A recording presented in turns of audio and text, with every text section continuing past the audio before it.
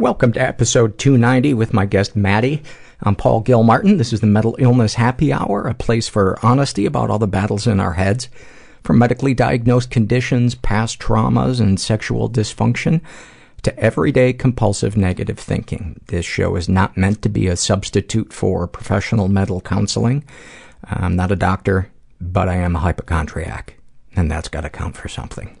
The website for this show is mentalpod.com. Mentalpod is also the Twitter handle you can follow me at.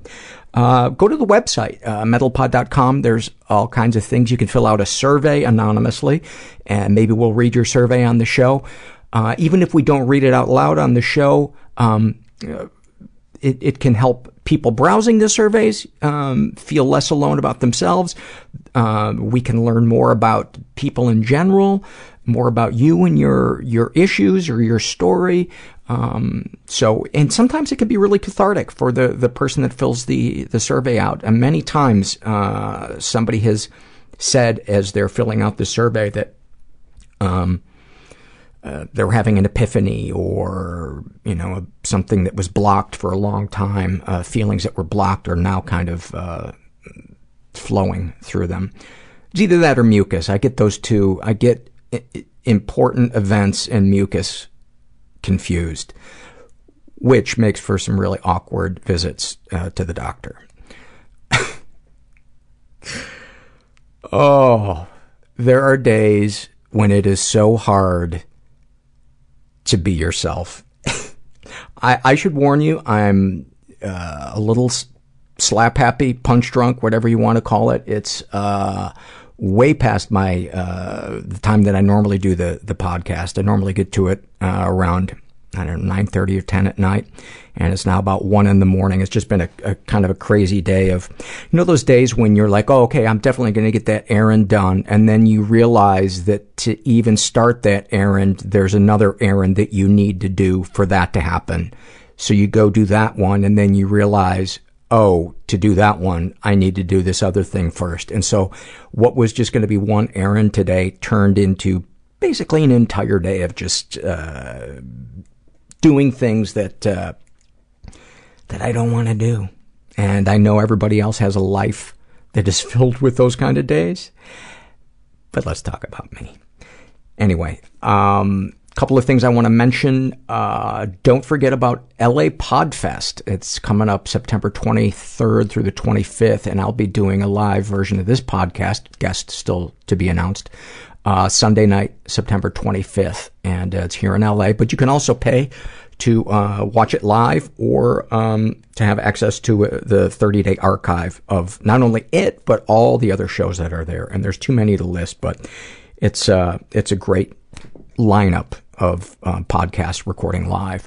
And tickets are $25. I think almost all of the in-person passes, weekend passes, have been sold. There might be a few left, but obviously you can still purchase to watch on your computer or your TV or whatever device. And those tickets are $25, and if you use the offer code HAPPY, you'll get $5 off, and I get some money from it, which goes towards the show, and that goes towards me, and then I can buy a better hair product and wear a pompadour, because I think that's going to be the game changer for my mental health, is taller hair. I can't believe that I've overlooked it all of my life, and I think that's it.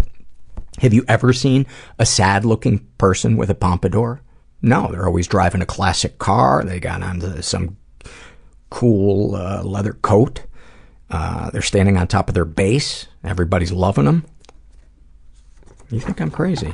Actually, I am crazy, but I also happen to be right about pompadours. Let me just do a blanket apology for all of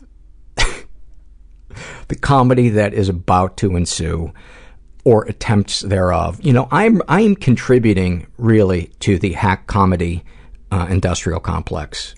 And a lot of people think the military industrial complex is one of the bigger obstacles towards our pure democracy, but it's really the hack comedy industrial complex. There's a chopper coming. Do you hear that? They're coming to get me. Oh, here's an update. A Twitterer listener tweeted a rough sketch of Herbert. And so we are collaborating now on coming up with a Herbert for President t-shirt. And let's put it this way, his butthole will definitely be addressed and be central to the t-shirt. So I'll let you know when we finish the design. All right, let's get to some surveys. And the other thing I wanted to mention, this interview with Maddy was recorded, I want to say, about a year ago. And I think there was something in there where I was still struggling with depression when we recorded that. And that is not the case, as those of you that have been listening every week know that I have made a big turnaround and still feeling really good. Okay. This is from the Struggle in a Sentence survey filled out by Are We There Yet? And she writes, she has depression and anxiety, and a snapshot from her life. I spend most of my day lying in bed, perusing the internet, both utterly terrified because of all the tasks I have yet to do and completely unmotivated to do them. Man, did that ring some bells for the rest of us. Kira writes about her anxiety. Submitting an answer to this, then worrying it will be read on the air and people will know it's me. Thank you for that. The Smiths writes about his depression and codependency. I'm sitting with my friends, forcing a smile and laugh and wondering the whole time whether they can tell I tried to kill myself a week ago. And he's a teenager, and sending you some love, buddy. I hope you talk to somebody. I hope you don't try to keep all of that trapped inside.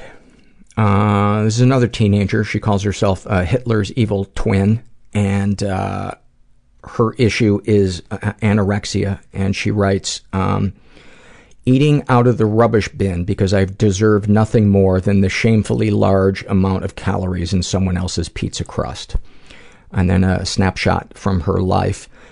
Pissing my pants at the beach because the toilets are too far away for my emaciated body to hike to, and the ocean is too cold for my already shivering body to swim in. I might have literally just peed myself, boys, but I'm still hot, right? Oh man, that is such an insidious illness. Sending you some love. Local Talent writes about his depression. I feel like I'm being punished for being a horrible person, but I've never done anything to anyone. About his alcoholism. I drink too much. Kind of funny when I hear someone talk about drinking too much, and when they say how much they drink, I think, oh, that's how I warm up before shit gets serious. And a snapshot from his life. During the winter, my ex-girlfriend told me she was trying to organize a sledding trip with another couple. My immediate thought was, how could you do this to me? I fear that I'm inadequate.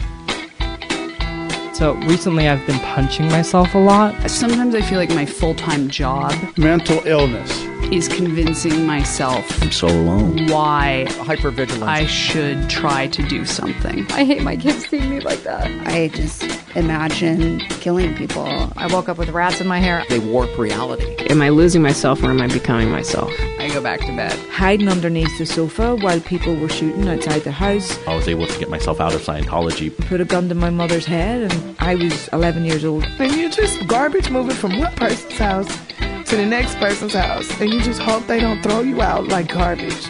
You know, so I planned my suicide. Because you won't ask for help. I'm asking for help. I'm not pretending everything's okay. I'm not trying to do it alone. I'm really happy that I did it, because a lot of good things have happened since then. That option just evaporated, and I'm not going to kill myself. I don't think I have what the woman who is not right for me anyway wants.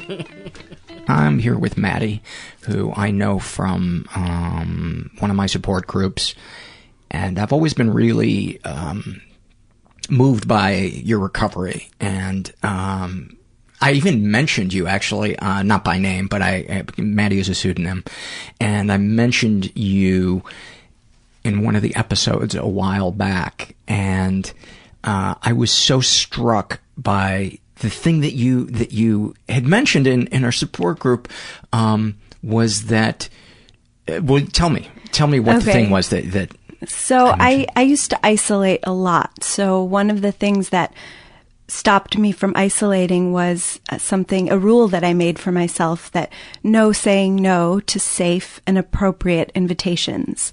So if I'm invited to a movie with a friend, I can't just say, no, I don't feel like it, I'm tired, and make up an excuse. If it's safe and if it's appropriate, I go. And that rule alone opened up my life tremendously.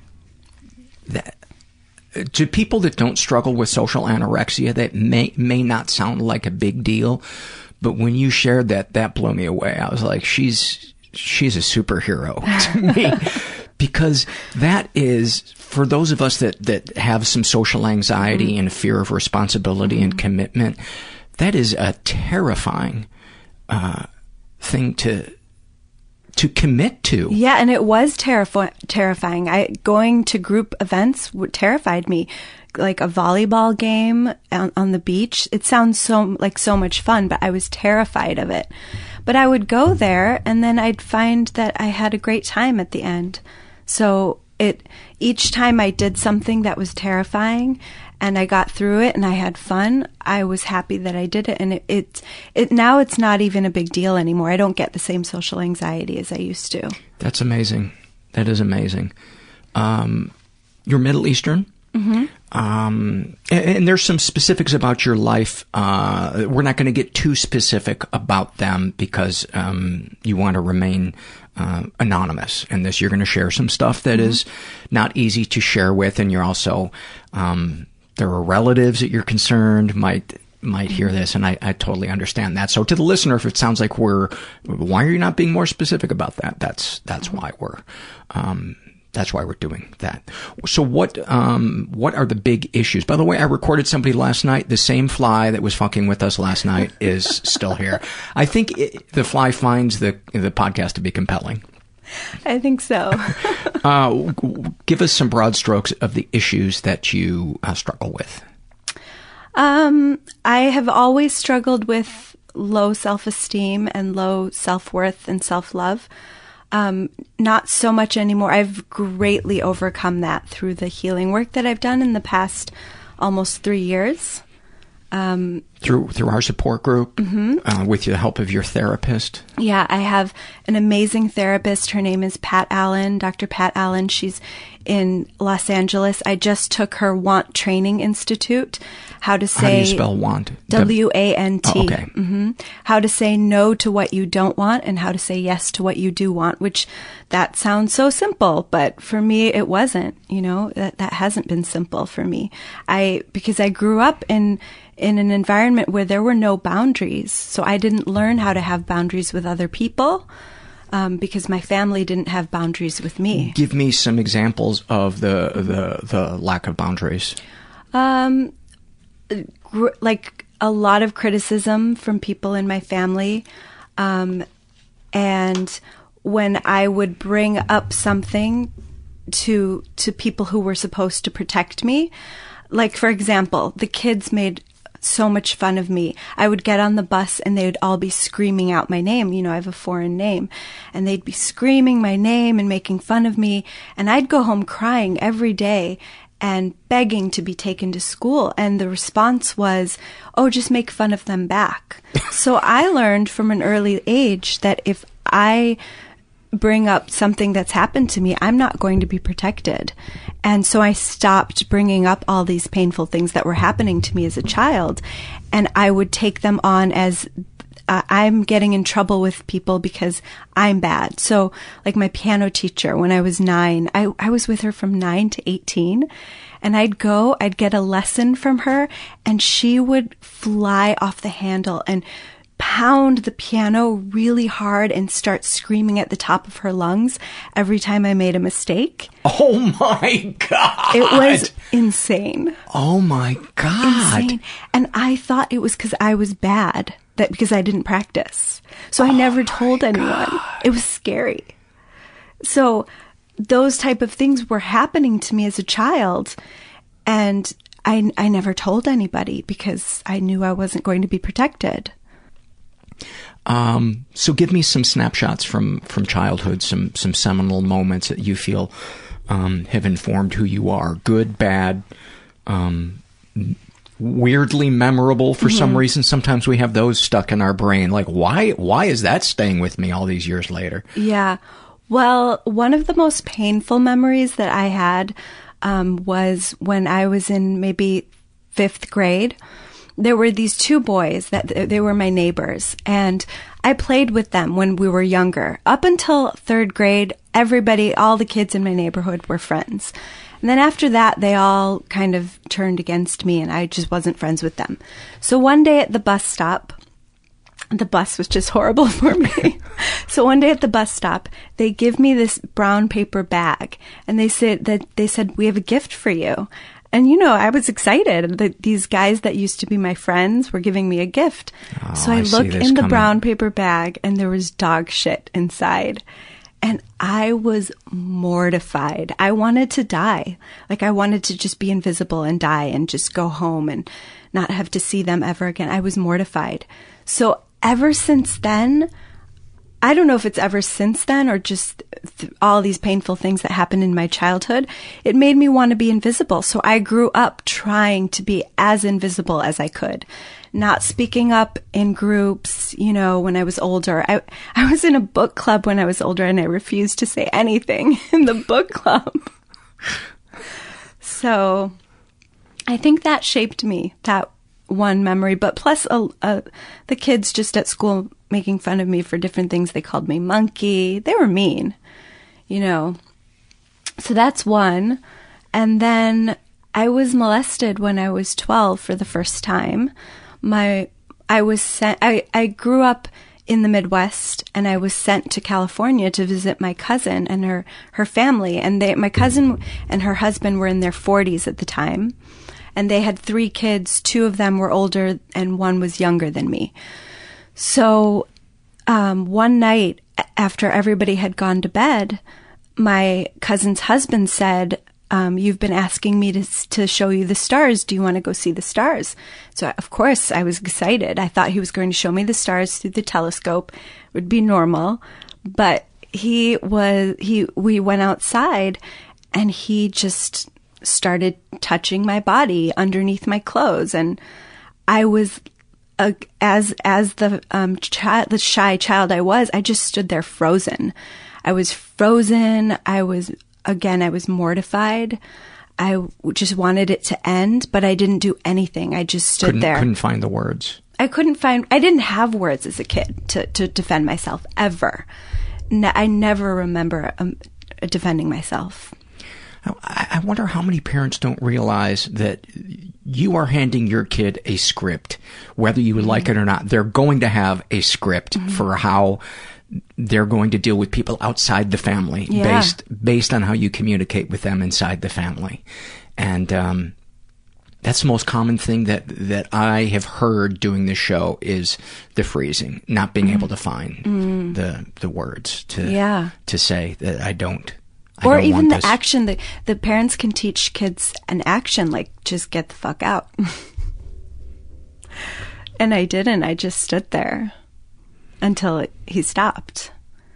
So that night, I went up to the room and I just cried. I bawled. I was so upset.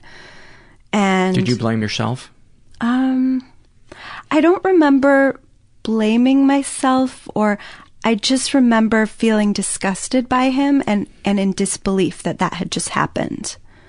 And, because I was 12, it was before my first period, so I wasn't in puberty yet, but I was still a child, but I was, at that age where I was developing, and can we edit that?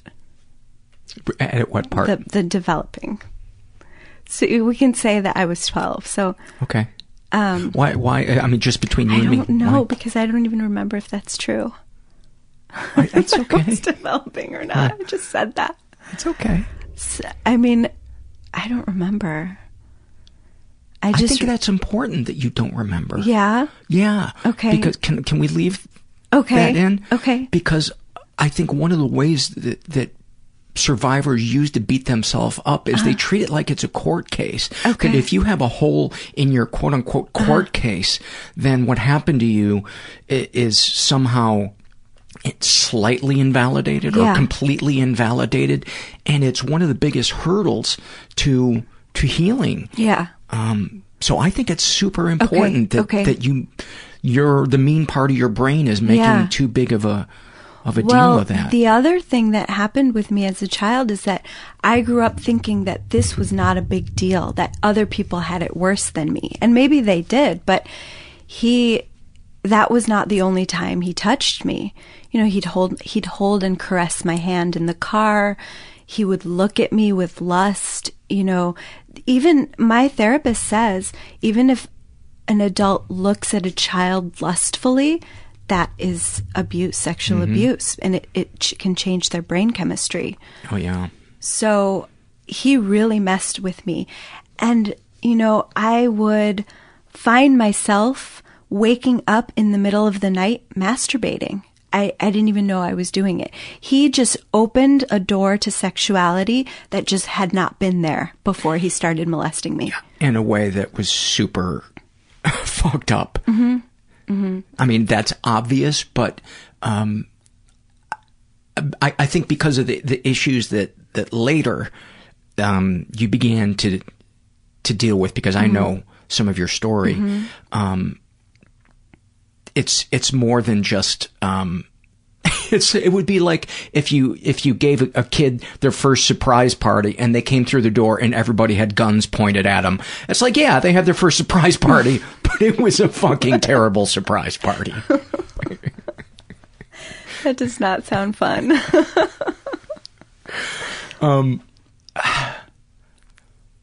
What when you would wake up, what would you then think to yourself?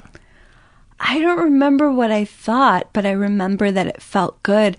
And then I remember thinking, like, what am I doing? There's somebody else in the room. And I think his older daughter was in the room.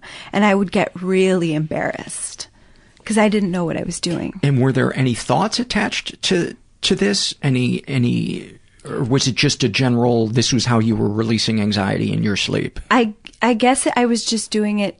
Yeah, because the door of sexuality was open, so I had become this sexual person, and I don't know, maybe I was just exploring that was how I felt, or exploring my sexuality, but when I would wake up, I would have extreme embarrassment and shame about it. Well, then you were doing it right.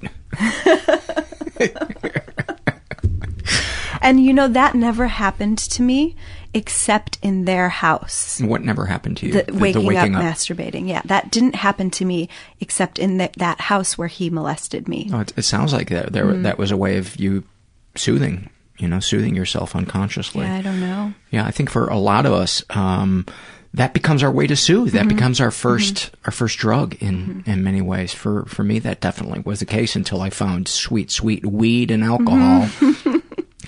Well, and also I read in books about sexual abuse that, you become sexual when you're abused as a child.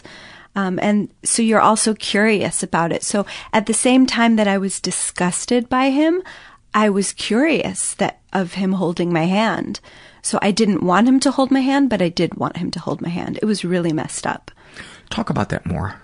Yeah, I remember being in a car with him and him caressing my hand with his daughter, who was 5 years younger than me, in the back seat, and feeling so gross and wishing he would stop holding my hand.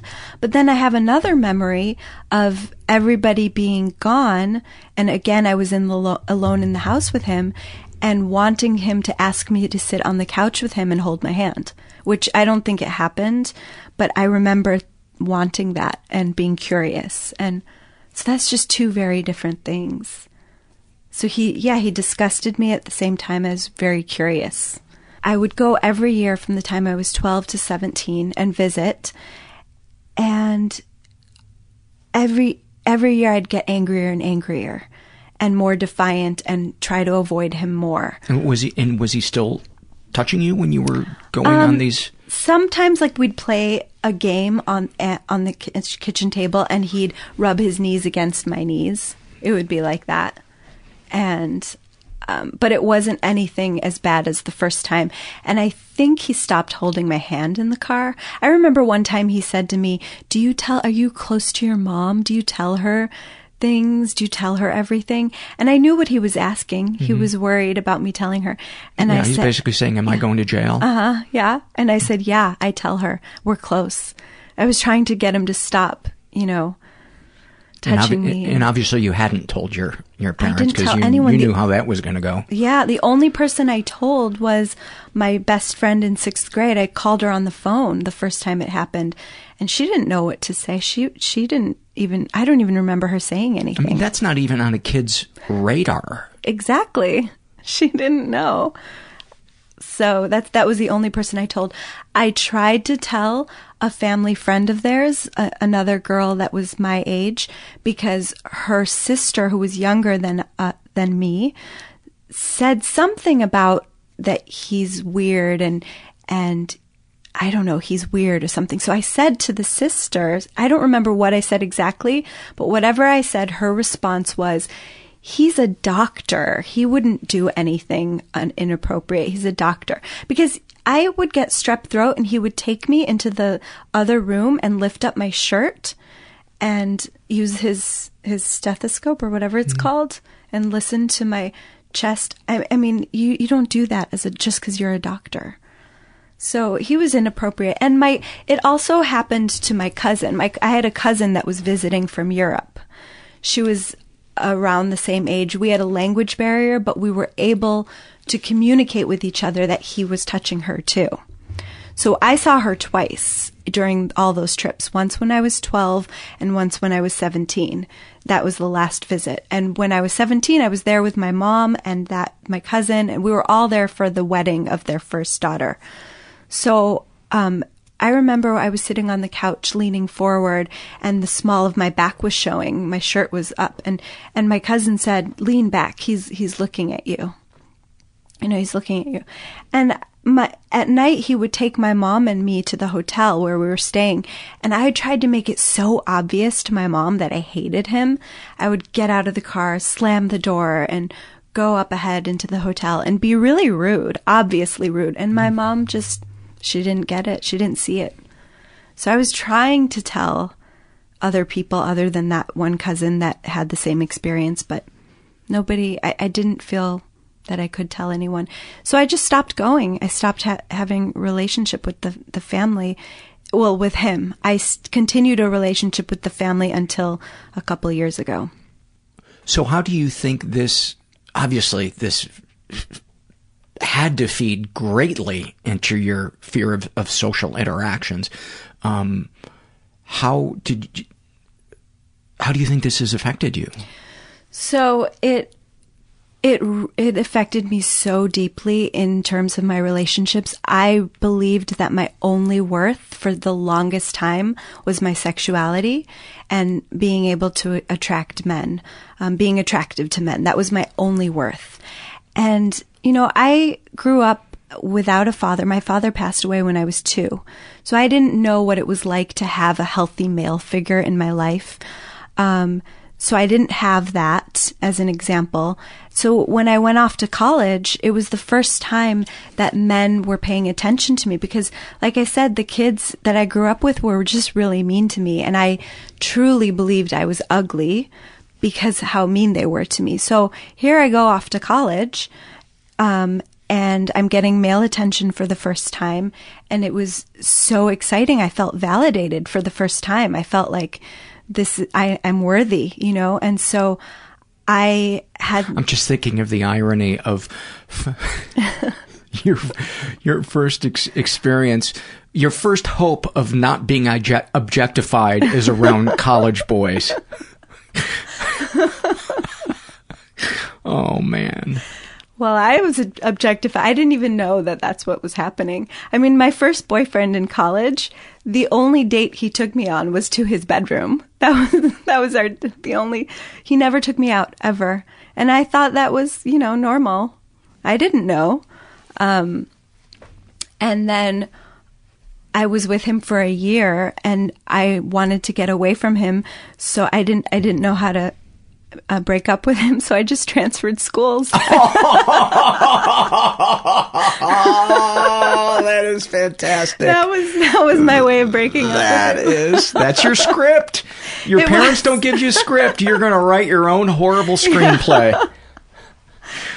Oh, that is one of the most fantastic things I have ever heard. That's how I always broke up with my boyfriends. I would just leave. I would leave wherever I was. Oh my God. Oh my God. So what kind of guy did you find yourself? I imagine there was a repetitive nature to the relationships you would get into. Mm-hmm. Describe the typical kind of guy that you either sought out or let in. Well, there was the before I started therapy guy and after. So the before I started therapy guy, he was just looking for sex, and that's what I gave. You know, I didn't know any better. I didn't know I was supposed to have a relationship and dating. And were you enjoying yourself sexually? I think so. Okay. Yeah, I never had problems. Were you finding... Because I was sexualized so young, so I never had problems. But did you find that there was an accompanying emptiness that you were either aware of or unaware of? Definitely an emptiness, because these people weren't my boyfriends. You know, even if I thought they were my boyfriends, they really weren't. So it was just about hooking up. So it did feel very empty and very lonely, and I was depressed for a long time. Were there fantasies in your head of what you would get out of the relationship that would fix the emptiness? I just always had a fantasy that I was very sad and these guys would come save me from my sadness. And I mean, it went a lot. I mean, I was just depressed for so long. You have no idea how much I relate to that. You have no idea how much I relate to that. That sadness in the chest is... I was just describing to somebody today when it because for me, it kind of comes and goes. And when it comes in, it's like an anvil on my chest that squeezes out any interest in anything, and then it pulls in like air. It just pulls in loneliness. And it's just this void in my chest, and all I want is to just be emotionally saved. Yep. So that's how it was for a long time. I was sad, I had depressed, I had this fantasy of these guys saving me from my sadness, but that never happened. And so at the end of graduate school, I was 28 and I was dating a musician and by the way, you're how old? Now? Yes. I'm 39. Okay. So I was 28 dating a musician that it was just sex, and I was crying to my friend because the relationship in quotes had crashed. And so my friend said to me, "Have you ever been sexually abused? Because you act like it. That's your behavior." And I said, "Yeah." She said, "Have you gotten therapy for it?" And I said, "I never have." And so she suggested I start therapy. So at 28, I did start therapy for it, which is interesting because at the beginning of graduate school, I went to a psychiatrist because I thought I had ADD. I could not concentrate in class. And it was the same in high school and college. I always just daydreamed throughout all my schooling. I don't know how I made it through. I just barely made it through. So I went to get tested for ADD, and then they said, "Well, we think you have ADD, but you have to run it by a psychiatrist first." So that psychiatrist said, "I don't think you have ADD. I think you have depression." And so he started me on an antidepressant. I can't remember the name, but I hated it. I did it for 10 days. It made me really jittery. I hated him. I didn't like him at all. I had told him my whole story, and he just wasn't very sympathetic. He just said, "I just think you have depression." So I didn't... Psychiatrists can be the worst at talk therapy. The worst. They make you feel... There's like they need a 1-year course in empathy. Yeah, he had none. Yeah. And especially when I told him that I had stopped the medication on the weekend, he was upset with me, but I couldn't stand it. It was making me so jittery. So I never went back. Was it Wellbutrin? No, it wasn't Wellbutrin. I don't remember the name. So I never went back, and I didn't get help for that depression, but I really was depressed. He was right, actually. Yeah. Just the way they go about it. I don't think they understand the way they go about it has as much to do as with the problem solving of it. So then what happened? So then this was a turning point in my life. Being 28, end of graduate school, my friend telling me I need therapy, and I agreed. And so I decided that I was going to give up drinking, because drinking was a huge part. I drank for 12 years. I started in high school and I finished at 28. And I drank so that I wouldn't have inhibitions with guys, because I was so nervous around guys. And that's what allowed me to have these so-called relationships with guys. What were the fears? Was it a nebulous fear, a fear of rejection? Fear of rejection, and just I was extremely insecure. Okay. I had no self-love. And so I decided I'm going to stop drinking. I'm going to start therapy. And I moved to a different state. And I just started my life over, thinking that just by stopping drinking and going to therapy, everything would change. And it didn't. But did it get better? It got a little better. And one thing that I did is I confronted my cousin's husband who had molested me. I confronted him for the first time in a letter. I wrote him a letter, and I said that what he did to me was sick as a child. And I had never brought it up to him before that. So that started my therapy, and I found a therapist. And had your therapist suggested you write that? I think so. I think what happened was the therapist said, why don't we contact Child Protective Services in California? And I was very scared to do that because I didn't want it to get out. I was so ashamed of this. Boy, that is the catch-22 of it, isn't it? It was crazy. But I did. I went along with her. I agreed. We called Child Protective Services.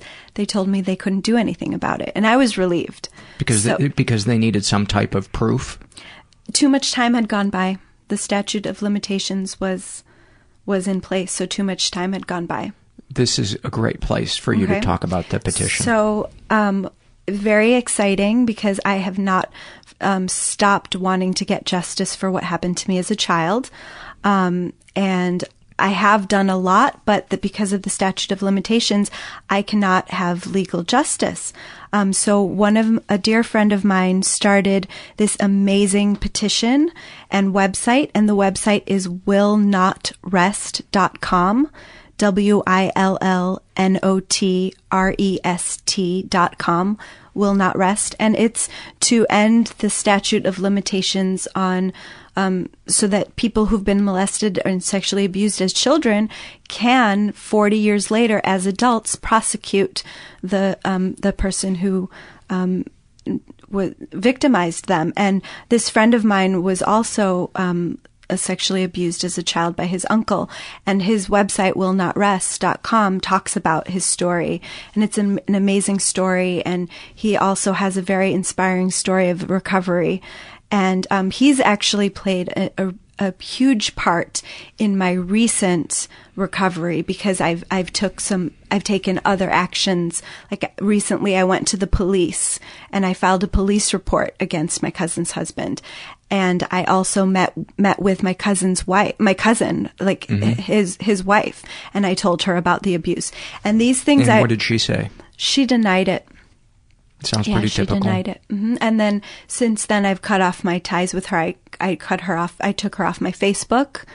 And I used to be in touch with her daughter, her youngest daughter. We were close friends. And I stopped reaching out to her. I don't know if she knows or not what happened, but I just stopped for my own, emotional well-being. I stopped reaching out to her. So, in the past few years, I've continued working towards justice against what's happened to me. But in the early days, when I was 28, and I was starting the therapy, and I wrote that letter to him. So that was the first step. Second, and did you hear anything back from him? I did. I got a weird email, and I wrote back and I said, "What is this weird email you're sending?" It was a forward. And he said, "Oh, you told me not to get in touch with you. And so I was respecting you." And I said, "I never told you not to get in touch with me. I just have nothing to say to you." And he said, "Oh, well, I just wanted to explain what happened." And then, what's there to explain? There was nothing to explain. I told him that there's nothing to explain. He said he was just trying to be, there for me as an uncle, or I don't know what he was trying to say, but there was nothing to explain. But it was still between the two of us. And then the only thing I think he could have explained was I was trying to make your other uncles look better. I don't know what he was trying to explain, but a few years later, I told the head of our church group, and they started an investigation. And so this was a few years later. Church group where he lived or where you lived? It's not where either of us lived. I see. It's a national. Yeah, it was the national center, the international center, actually. I told them. They started an investigation. And so at that time, I knew I had to tell my family. So I told my mom what happened. She completely supported me, which was What did that awesome. feel like? Awesome, because I thought she was going to blame me for not telling her as a child. I thought she was going to say, "Why didn't you tell me when you were a child?" And, she did say that to me, "Why didn't you tell me?" But not in an accusing, mean way. She just... kind of, "I wish you would have told me because I would like to have been there for you." What emotions came up for you when... Did you start crying? I was crying before I told her, and actually someone had just broken up with me. A guy had just broken up with me, and I was crying to her, and I took that opportunity to tell her because I knew she was feeling sorry for me. It's so sad and awesome at the same time. Kind of genius on your part. Exactly. Because I was so scared of her. Yeah. That's what I would have to do. I'd have to manipulate her in some way so she feels sorry for me, so she's not going to abuse me when I tell her this big news. And, I was really glad I told her because this cousin's husband called my mom and said, "Maddie's lying. I think she was confused." That's what he said. She was confused. And my mom said, "I believe Maddie, She stood behind me, and my family stood behind me. So, and have they had contact with the cousin and the husband since you told them? Not. I think it was a secret up until 2 years ago. It was a secret from the rest of the family. So only my mom and brother and he knew, and I knew. But then 2 years ago, when I met with my actual cousin to tell her, then I think she knew before. I think he had told her at the meeting when I met with her. She already knew coming into the meeting. I could tell because she was very angry. So she had stopped calling my mom, So she knew. She knew. She knew. Yeah. So she knew, and my mom has stopped calling her. So there has been no conflict. So they're really protecting you. Your family is really protecting you. Because, one of the things that I'll see sometimes is the family will verbally support the person and then invite that person over for, the abuser over for Thanksgiving. Oh, and no. It's like... In fact, my brother called him and said, "You are not invited to my wedding." Or the dinner before the wedding, and because I was going to be there, and even if I wasn't there, and his wife, my cousin, showed up. At that point, she didn't know, so she showed up to the wedding, and so he probably had to make an excuse to her why he couldn't be there. He was sick. He said he was sick. So my family stood behind me, and that felt great. That felt it still to this day feels great. They don't necessarily understand the effects of being molested, so I don't have support around that with them because they don't understand. I think sometimes we don't even understand the effects of it. Maddy and I were talking before we started rolling. She was asking me how I was doing, and I was just basically saying, this confusing spaghetti bowl of feelings where you don't know what's real or what isn't. You feel like you're backsliding into depression and all the bullshit that you thought that you had worked through. Here it is back again, the crushing loneliness, the sadness, the wanting to withdraw, all that stuff coming back. And I think people who haven't experienced that think that it's just about the act, and it's really not. It's about the repercussions of the act. It's like I almost never think really about the act itself. It's the feelings inside me that are left that I'm told, by therapists and books I read are related to it. Yeah, I had to read so many books about what was happening to me and why I was acting the way I was, and then it all made sense. What were some of the books?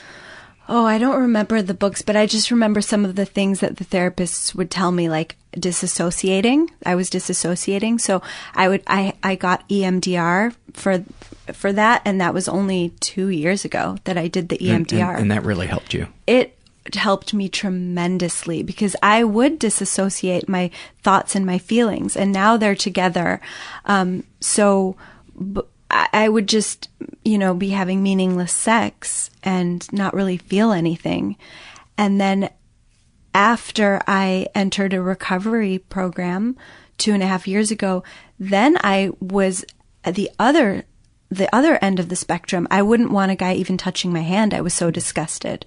So my therapist sent me to EMDR for this, and that really helped me. So it's like you got back in your body and experienced the pain that you really, if you hadn't disassociated, you would have felt at the time when you were being abused. Yeah. And then you had to go, okay, I'm back in my body now. Let's really begin the healing. And what was that like? What did that look like, that healing? Oh, it was amazing, because after that I was able to go on dates with guys and really feel in my body if I had chemistry for them or not. And I just felt that I grew up. I matured through the EMDR. It helped me mature into an adult. And I always felt like a child before that. And it wasn't just the EMDR. It was my other recovery programs too. But that was a huge part of it for me. And how many sessions did you do? I only did 12 total. It doesn't take a long time. And I know that EMDR facilitators will say, give me 10 of the most traumatic events in your life, and they'll often start with the least traumatic of the 10, and you'll do the thing. And what would you experience during the session, and what would you experience, if anything, after the session? Yeah, so he had me give him 6 of the most traumatic, and then I think we started with the middle one, not the most and not the least. And but it still brought tears and sadness. And during the session? Yeah, during the session. I cried a lot during the sessions. And then, he would have me go over it in my mind, how I could replay it, the session, and what happened to me as a child. So I did bring up those 2 kids giving me the dog shit in the bag. That was one of them. And how did you replay it in your mind? How did you take control? I think I replayed it by saying, "Oh, this is mean," and I was kind of hoping you were going to rub this shit in their face. And standing up for myself, because that was huge for me. I couldn't stand up for myself. So I replayed it by standing up for myself. And so slowly I noticed in my life, I was starting to create boundaries with people. And at the time I had this boss that had no boundaries with me. He would comment on my weight and what I'd eat and what I was wearing and my religion. He had no boundaries. And what would you feel before you did EMDR when he would say those things? Would you just shut down and kind of disassociate? Yeah, I would shut down. I would try to be, again, invisible, like I said. I would just wait for it to blow over. Oh, he's going to stop talking soon. Yeah, I can't wait for him to stop talking. That's how it was. And then all of a sudden, I'm starting to speak up. Saying things like? Well, I just went right to HR. And I said, for you. Yeah. I said, he is harassing me and it has to stop. And I gave the specific examples, and the HR person said, oh, he does that to me too. And you know what I said? I said, I don't care. He cannot do it to me anymore. It has to stop. The harassment has to stop. God, you are my fucking hero. You are my fucking hero. And it felt so amazing for the first time. One of the first times I actually stood up for myself. And this was only, I think, 3 years ago. Not even. God. And you credit EMDR as being the real turning point in being able to stand up for yourself, or that in combination with the support groups and therapy? Yeah, the combination therapy. with 12 steps, my cognitive behavioral therapy, and EMDR. Yeah. But definitely EMDR was in the forefront for creating boundaries, for sure.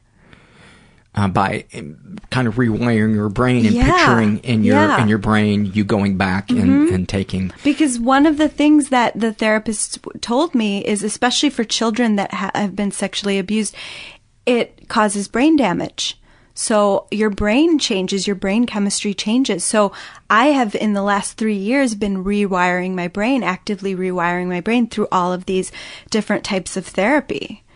Would you be exhausted after EMDR?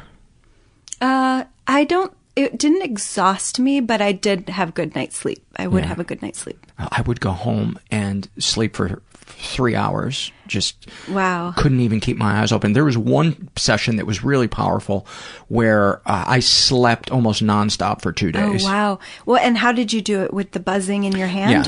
Yeah, the little paddles. You hold the paddles in your hand. Yeah. And I did feel more relaxed after that. I think I need to go back. I think I need to go back. So, you began to set boundaries. What are some other markers on you getting better? You started to be in your body more in relationships, and be drawn towards people that were healthier. Well, yes, I was drawn towards people that were healthier, but one of the things that started changing was I started liking myself for the first time. So here I am the last 3 years. I start to like myself. My depression starts to go away. I don't feel depressed anymore, except on, special occasions like I'm being broken up with. Which happened Thursday. Thank you for not canceling. Oh, you're welcome. It's good to be of service. I wanted to be of service. And, 4 years ago, when I went through a really horrible breakup, my life just was destroyed by that breakup, and everything that I did was destroyed. So I couldn't do anything. But this last relationship, I didn't stop any of the activities I was doing. I had this full life. I kept going. So when we broke up, I still had a full life that I wanted to show up for. And so I spent one day depressed. And that was a pretty scary day, though, because I hadn't felt depression in maybe 2 years. I haven't felt that hopelessness that comes with the depression. And you had been with this person for how long? Not long, just less than 3 months. But we had talked about marriage and kids, and he was bringing up this stuff. Mm-hmm. So it was the seriousness of the relationship and the compatibility, and we were talking as adults. So. And do you go back and forth now in the? I know it's only been 5 days. Mm-hmm. Is the pain of it 90% gone? Does it come back in waves? I would say 70% gone. I've cried. Pretty amazing. I've cried every day so far. I almost cried today. I did a little bit, but not too much. I'm way more in acceptance of it because of my 12-step program, I live in, I'm not living in my will. I live in my higher power's will. So I accept things way more easily than I used to. And so they don't wreck me, When you say you accept things, you mean things that you don't have any control over, yes, like whether or not he chooses to be in a relationship with you. And so for the first time that someone broke up with me, I didn't argue with him. that was his experience. He said he couldn't give a commitment. He got overwhelmed. And so I accept that's his experience. I wasn't going to argue. In the past, I would have argued with them. I would have been in denial, begged them. I don't want to go there, and I don't feel the need to go there. Give me some snapshots of handling a breakup badly in the past. Oh, gosh. So my last relationship right before I came into my 12-step program was horrible. It was a train wreck. How I handled it, I begged him not to break up with me. I cried. Do you remember what you said? I don't remember what I said. I think I used some pleases, and I don't know. I don't remember, but I was crying nonstop. The doctor gave me Ativan just so I could make it through work without crying, because I'd literally be crying all day for days. I mean, I cried for months after that breakup. And it was horrible. My life consisted of going to work and taking Ativan to make it through the day, and then just going home and crying. that was my life. That sounds like a full day. For several months. And it would be fair to say that it wasn't really about that guy, that it was just bringing up the childhood wound of not feeling like anybody was listening to you. Yes. I mean, I know that sounds obvious, but I think it's good to be reminded of it. Because, like, when I have friends that can't let go of, having... Because I think there's the healthy mourning a relationship, breaking up, and then there's the just clinging, not accepting it. Yep, and I think that's when it's a historical thing as opposed to just a human thing. I didn't even really like that guy. And so awesome. But I couldn't be alone. At least you didn't move. This is the first time you didn't react by packing a box. That's true. I think I was this was the worst breakup that I had ever had. So it was so depressing for me. I couldn't move. It was that debilitating. But I'm just going to adjust your mic a tiny bit. Oh, okay, sure. So I knew... No, at the time, I didn't know it wasn't about me. At the time, I thought it was me, and I wanted him back, and it was my fault, and I don't even know what went wrong. We just couldn't get along. We never got along. We couldn't go 1 week without fighting. Not 1 week. It was crazy. I would write it in my calendar each fight to try to go 1 week without fighting. It was crazy. I wonder if there's an app for that called Bad Picker. Yeah, but with this breakup, for the first time, I realized it wasn't about me. It was not about me at all. Wow, what freedom! It's such freedom. Yeah, and I love myself. I don't love myself any less. I'm not beating myself up over it like I was in the past. I don't need Ativan. I'm starting to get jealous of you. I'm starting to resent you, actually. Why? Because your recovery, it looks, I feel, I just feel like, I feel like a guy that couldn't even make it into the NBA, and you're Michael Jordan. That's a nice thing to say. I appreciate that. But it's awesome it's inspiring to see that there can be such great recovery. And the thing that I think needs to be highlighted more than anything is how much of the work you've done. I'm struck by, when you were 28 and that person said, "Oh, it sounds like you were sexually molested. Have you ever thought of therapy?" That you immediately embraced it. Mm-hmm. Do you think it's a genetic thing that because a lot of people can't. Yeah. They don't want to get help. Yeah. And here you are, somebody who is terrified of people, and you just dove right into the deep end. Where do you think that comes from? I think my pain was so great for so long. I mean, my whole life, really. except until recently, that I was willing to do anything. So when she said that, I dove into this, I'm going to get therapy. So I just kept going from therapist to therapist. Anytime I'd move, I'd find a new therapist. And if the therapist wasn't right, I'd find another therapist. What did you find in a therapist that didn't work, and what did you find in a therapist that did work? So before I found the 12-step program, I was only doing talk therapy. And I realized later that that didn't really work for me because I wasn't doing anything. I wasn't doing any work. I was just talking about it. So while it was great to understand why I was the way I was, it didn't change me. Yeah, it didn't really change me.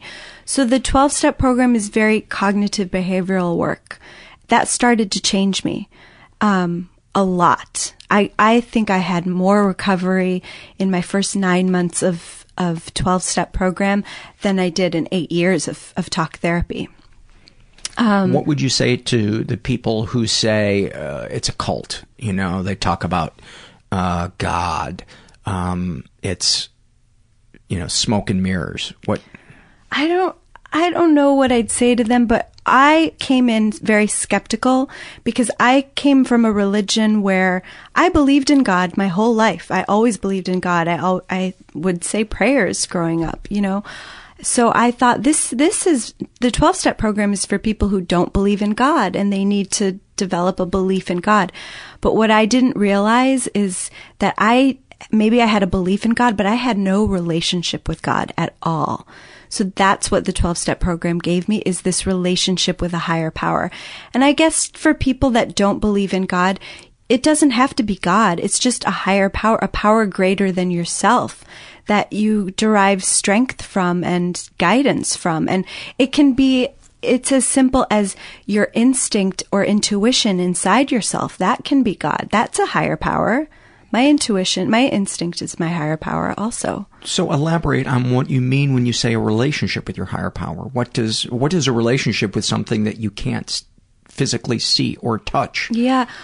I mean, I talk to God. I pray to God. What do you say? I sometimes I just say, please give me guidance. Please guide me through this. I'm having a difficult time. This is painful. And, you know, I'll even call out to my dad because, you know, my dad died when I was 2. So I feel like his spirit guides me. I don't only believe in the guidance of a higher power. So there's my dad, and I have a visual, I have a picture of him. I know what he looks like. So that can help me too. And so if people believe in angels, it's like an angel, a spirit. And talk about the actions that connect you to your higher power outside of praying, you know, maybe that involve people in your day-to-day activity. So I just try I'm assuming that's another way that you connect to your higher power. Definitely, is through your interactions with other people. Yeah, and through different experiences that I'm having. I just try to be teachable. I try to be open and teachable. So I go out into the world and I'm doing my job and I meet people through my job, and I can only be responsible for my actions, and I can't control the other person. I used to try to control the other person so much. I don't try to do that so much anymore. I let them be themselves. And that's what's so great about boundaries, is if you're willing to walk away, then you don't have to try to control. Yeah, exactly. And then sometimes people will say things to you, and you it's like that's a God shot. Like on the way here, I was talking to a friend of mine, and she was going to speak at a meeting, and she saw someone at that meeting that she did not want to speak in front of. And so when the meeting started, they announced a different speaker. Good for her. Or him. Yeah, they announced a different speaker, so my friend was able to get up and leave. She had so much fear of speaking, and then she didn't have to. Oh, she didn't even say, can you get somebody else? Exactly. Oh, that's hilarious. That's how I feel higher power works in our lives, by these miracles. What do you say then to the person who says, well, if there is a God, why would they let a child starve to death in Africa? Why would they allow a 10 or 11-year-old Maddy to be taken advantage of by this man who was related to her? So these are really difficult questions. I personally believe that this world is fleeting. This is just a physical world, and our spirit will live on, and we're not going to be here forever, but our spirit will live on forever. What did you hear? Sorry? I said, what did you hear? You said we're not going to be here forever. What do you know? I just mean that, I haven't checked my Facebook in a while. No apocalypse. I'm just, I'm going to be here, 40, 60 more years? And then hopefully, and this world is just, doesn't last very long, and it's our spirits that last long. So I'm here to, for my spirit to grow and for me to grow closer to my higher power and develop a spiritual life. I feel that that's my purpose in life. And so what does that entail? That entails justice, like working towards justice, for example. With the petition. Like the petition, the will not rest. Or it entails being of service to people, like to my family or just to other people, just being a good person.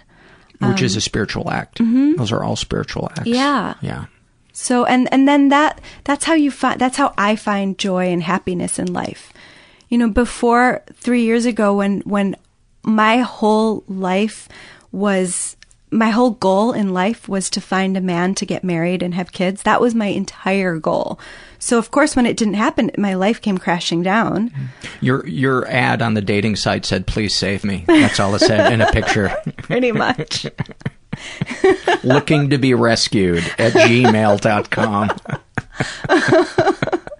That's taken. Yeah, that's my email address. So the thing that I love about your story is that the peace and the joy that you experience are not only a byproduct of the the inner self work that you've done, but how you relate to the world and trying to make the world a better place. Is that fair to say? That's fair to say, but it's only possible now that I like myself. Because when I was walking around the world with self-loathing, I couldn't be nice to other people. It was really hard for me to be kind to other people. And now I am able to. So you're doing what they say, giving from a place of abundance rather than giving from a place of fear that you're not going to be liked. Yeah. Or you're going to be disliked. Right. Yeah. And I'm able to be present for other people. So what does that mean? For example, I would go play with my nephew, hang out and play games with him, and I wouldn't be there. My head was thinking about guys or the online dating I was doing. And now I go and I can play with him. And even after my breakup, I was doing a puzzle with him the other day, and I was so present. I was there with him, engaging in making this puzzle, and my thoughts weren't somewhere else. I was present. And this sounds corny, but that is the best gift that you can give children. Yeah, they like toys that are expensive, but they're not going to remember those when they're 16. He's going to remember back to, his, it was your nephew? Yeah. Yeah, he's going to remember back to those moments playing, doing the puzzles with his aunt. Exactly. And they're precious. And he loves to play with me, We play Simon Says, hide and go seek, and it's fun. I have fun, and he has fun, and they're so it good builds at being memories. Present. They're so good at being present. They're only present. I asked him how school was today, and he can't even go there. He just wants to be present. Yeah. It's amazing how kids are. So what else would you like to share in terms of your story, your growth, what you've learned, what you struggle with, where you are today, and any of that? Or anything else? Well, where I am today.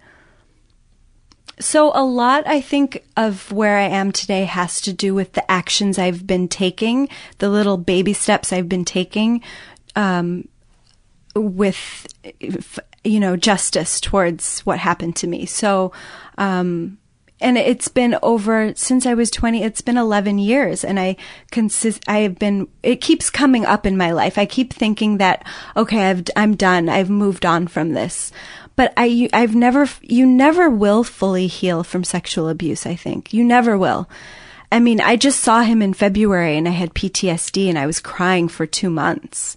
And and then that restarted it again, because I think it was the year before was when I met with his wife and told her what had happened to me.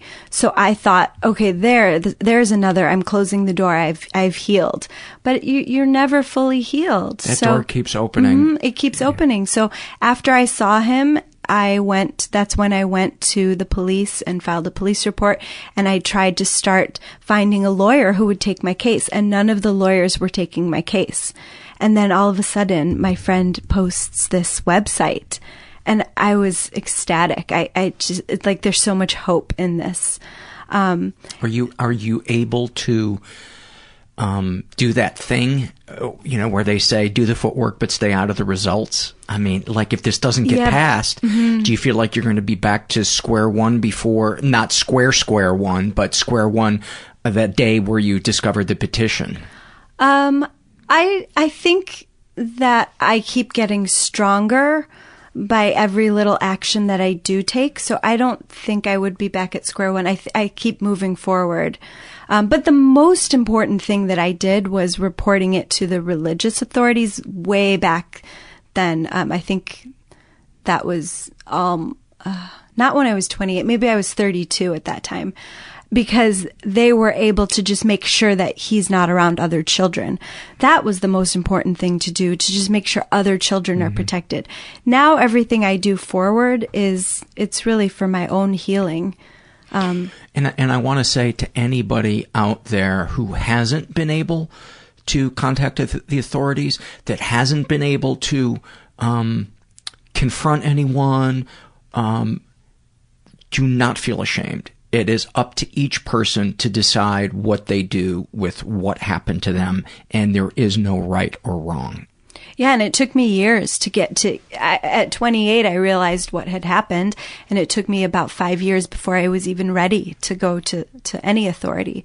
And took me another 5 years to do more action. It takes time. Everybody is on a different path, and I'm not ready to go public with my story, and my friend has. Everyone is different. Everyone's on a different path. And I'm very gentle with myself on that also. That seems to be one of the biggest things in healing from childhood abuse, is being gentle with yourself. What are some ways that you're gentle with yourself? When I make mistakes at work, which I do probably every day, I don't beat myself up over it anymore. I think everybody makes mistakes. Mistakes are for learning. I'll do better next time. All of these things, so that I'm not going home feeling horrible about myself. So it sounds like there's an underlying perfectionism in there too that needs to be dealt with on a daily basis. Yeah, so I'm saying this because I know personally that that's not only the deal with you, but with a lot of us that suffer from self-hatred and beating ourselves up. That be perfect is a horrible driver. It's horrible. And if you think about it, why would we ever be rejected by anybody for not being perfect? Anybody that we want in our lives. I can't ever remember rejecting a friend saying, they're not perfect. Exactly. Yeah, I do my best, and I'm not perfect. I'm perfectly imperfect. Anything else you'd like to share? I can't think of anything. Give me a couple of fears. Okay. So my biggest fear is that I won't ever meet a man I have chemistry with, who I'm also compatible with, and it's mutual, because it's usually one or the other. And then tied to that, I'm afraid that... hold on, before you go to the next one. Is that a fear that you hope to... I don't know if overcome is the right word, a fear that you hope to dissipate, that you feel like through healing that fear will ease? Has it eased? I think this fear is directly tied into having faith that I will meet somebody who I have chemistry and I'm compatible with. So having faith and not having limiting beliefs. Like, for instance, there are no men in LA for me. Very limiting belief. You know, so that's tied directly into having faith. Okay. What was the next one? I'm afraid that everyone feels sorry for me, that I'm still single, and wonders what's wrong with me. Give me another one. So this is a fear that I have actually every day. Every day I fear that my boss will call me into her office and reprimand me for something. Because sometimes I get to work and there's something on my desk that says, "See me." And I literally feel like I'm in school and I'm in trouble with the teacher. I panic when I don't get emailed or texted back from somebody, and I immediately scan everything I've said to them in the last correspondence and go through it like a lawyer going,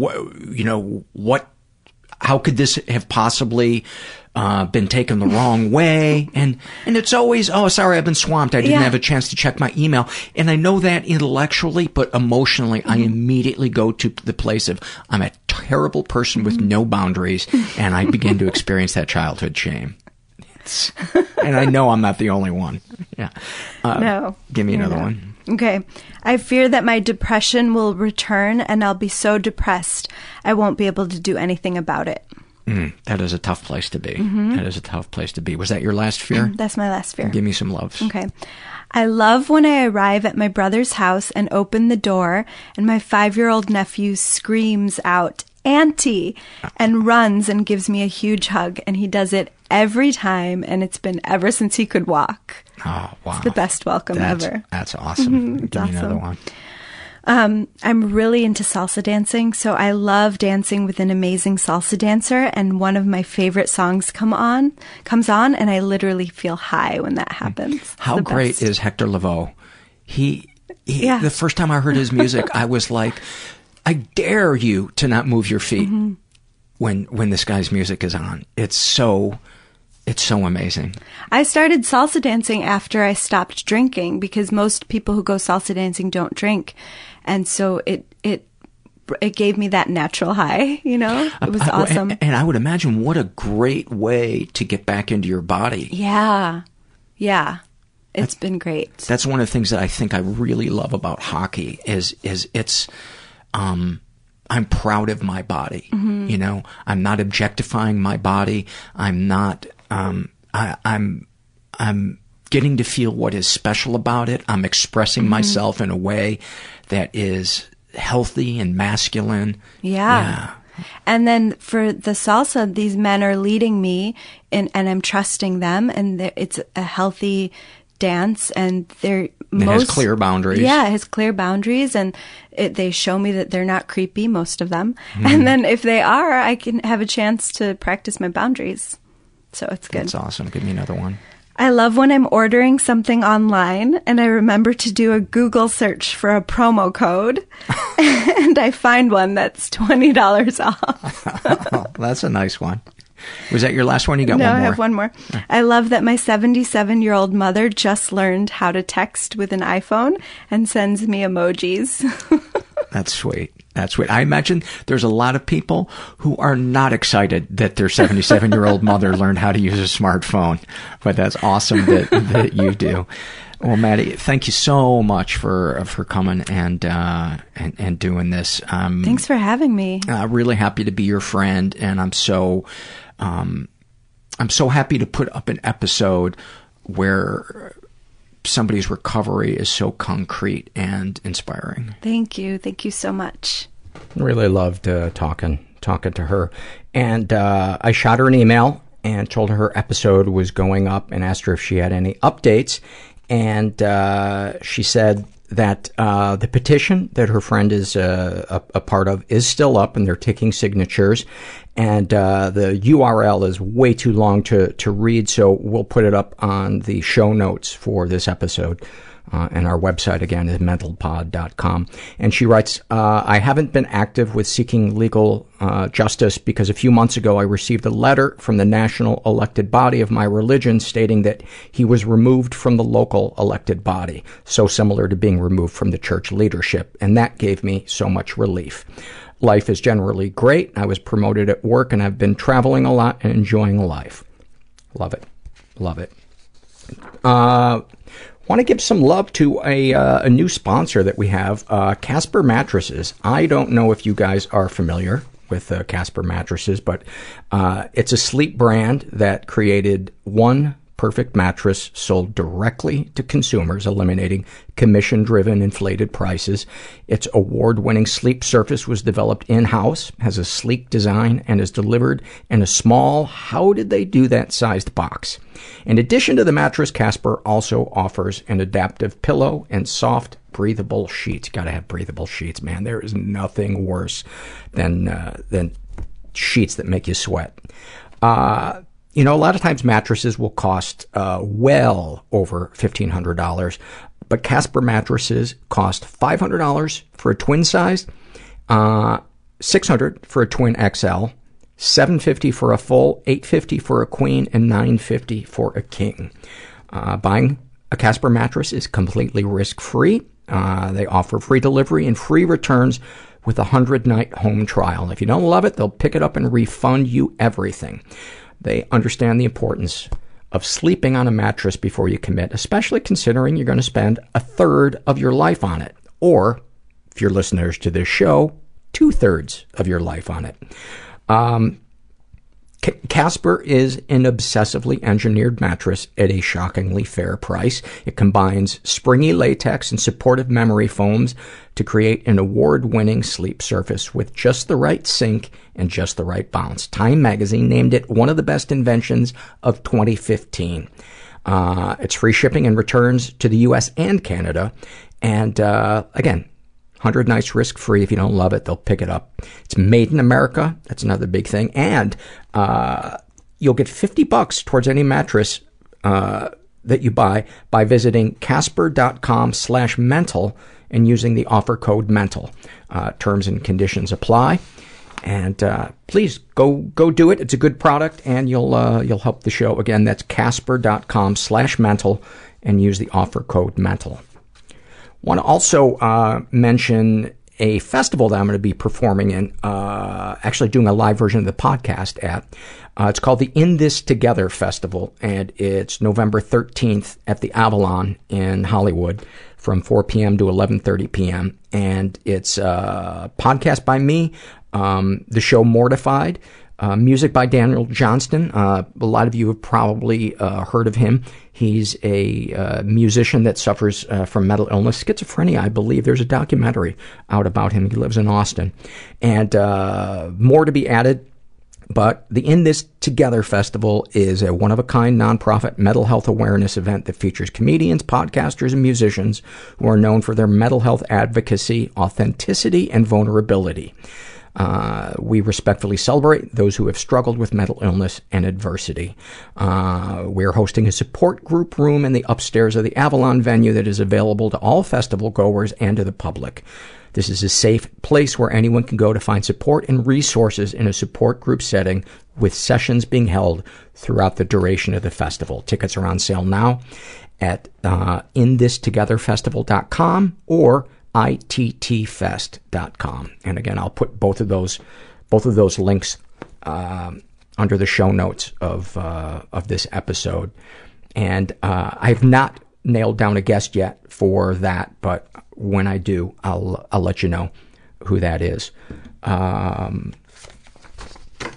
Before I get to some surveys, I want to remind you guys a couple of different ways to support the podcast. If you feel so inclined, you can support us financially by going to the website mentalpod.com and making either a one-time PayPal donation, or my favorite, become a monthly donor for as little as $5 a month. It may not seem like a lot to you, but it means the world to me, and it helps keep this thing running. You can also shop at Amazon by entering through the logo on our website, the Amazon logo, and then they'll give us a small percentage of your purchase and it doesn't make the price of what you're buying any more expensive. You can also support us non-financially, giving us a good ratings on iTunes, writing something nice about us, and spreading the word about the podcast through social media. Those are all ways that you can give back. And hey, if you are stuck in your bed right now with a bucket of ice cream and a tear-stained pillow, you don't have to do anything. You just sit there and you be you. And you know what? I give you permission to shit yourself. I give you permission to shit yourself and feel no shame, and actually shit yourself and enjoy that fleeting warmth that shitting yourself gives you. It's really, shitting yourself is like a surprise party that turns bad quickly. Let's get to some stuff. This is an email I got from Josh, and he writes some really nice stuff about the podcast, and he writes, think of addiction as a symptom of depression and anxiety, not a disease, as we are told to believe. Through my experience with others and my own addiction, I sadly think we are sold a bunch of stuff to make money, sort of like buying a real cure to profit from less effective treatments. Yes, a lot of people are helped from the treatment we use now, thankfully, but not addressing the real problems leaves those unable to cope or get better feel as though they are less than or failures. The addiction stemming from depression and anxiety makes a lot more sense than the disease theory, I think. To hear you say you can't begin to treat depression without treating the addiction is upsetting, when I've seen the opposite be true countless times. If given the chance, I think science would agree that with a decline in depression, the level of addiction would fall dramatically. We are led to believe the opposite is true, and it can be very damaging. Something to chew on, Josh. And I wrote, thank you for your thoughts, Josh. I believe that depression and anxiety can increase the intensity to self-medicate, but addiction can only be in remission based on emotional and spiritual health. And treating depression and anxiety would be part of that. There's a selfishness, a hypersensitivity, and an emotional immaturity at the heart of addiction that is not chemical.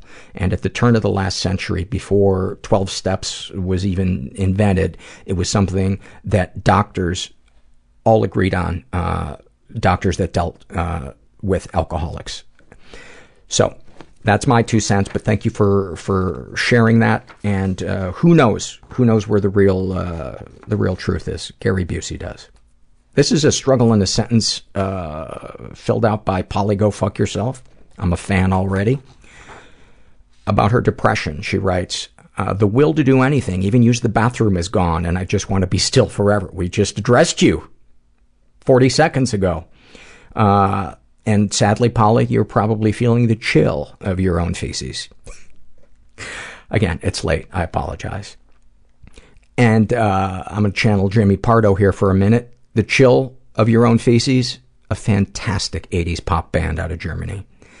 About her ADD, always thinking of new hobbies to take up while never keeping up with my current projects. About her OCD, this random stack of papers is in order, and if you touch it, I will have to bite you. Compulsive behaviors, I have to touch things that I like, even if it's glass and probably breakable, or a shirt someone is wearing, I need to touch it. About her PTSD, sometimes I still feel carpet on my bare back and I hate it. God, that has got to be so awful. I'm so sorry. About being a sex crime victim, I think every man wants me and it terrifies me. Yeah.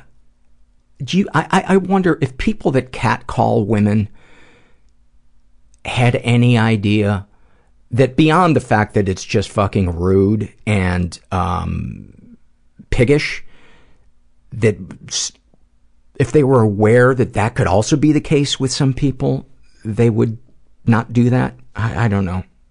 It's hard to get really frustrated, to get truly mad at people that are unconscious. Because I believe most people are decent, and the ones that we think are quote unquote bad are more than anything just unconscious. But maybe I'm just, what do you call it? Pollyanna-ish? Oh, God, I'm tired. Snapshot from her life. I was supposed to call 3 different people to get my insurance figured out so I can restart therapy and get back on anxiety meds. But phone calls make me anxious, and after working with the public all this week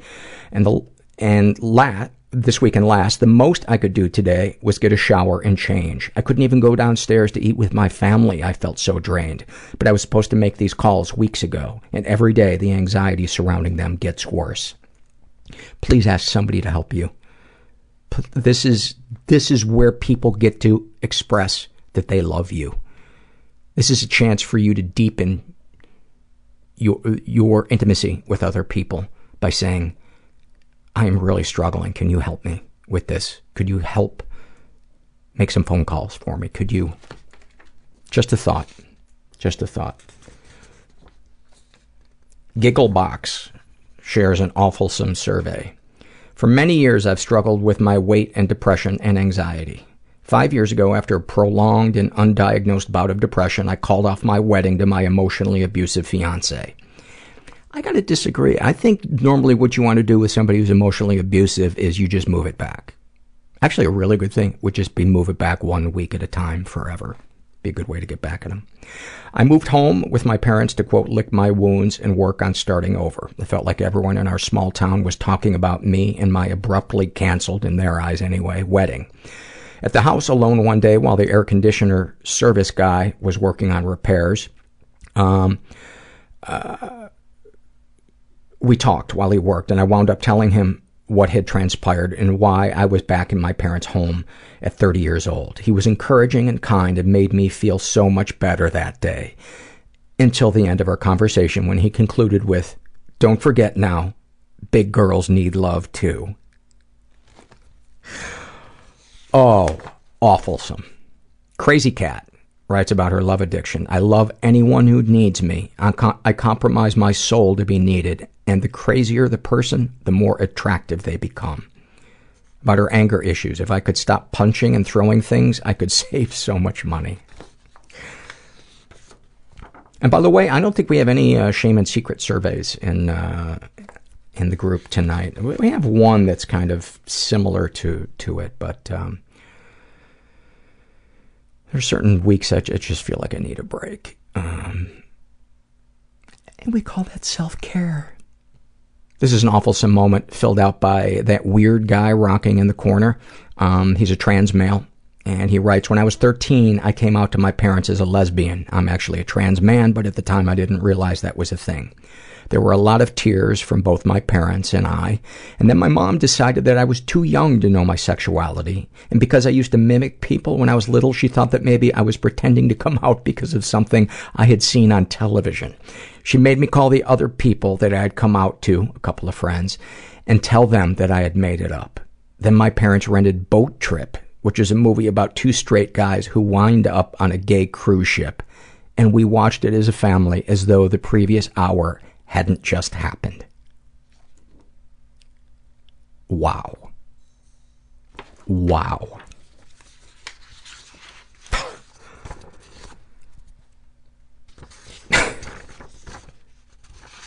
Sometimes you don't even have, you cannot make it up.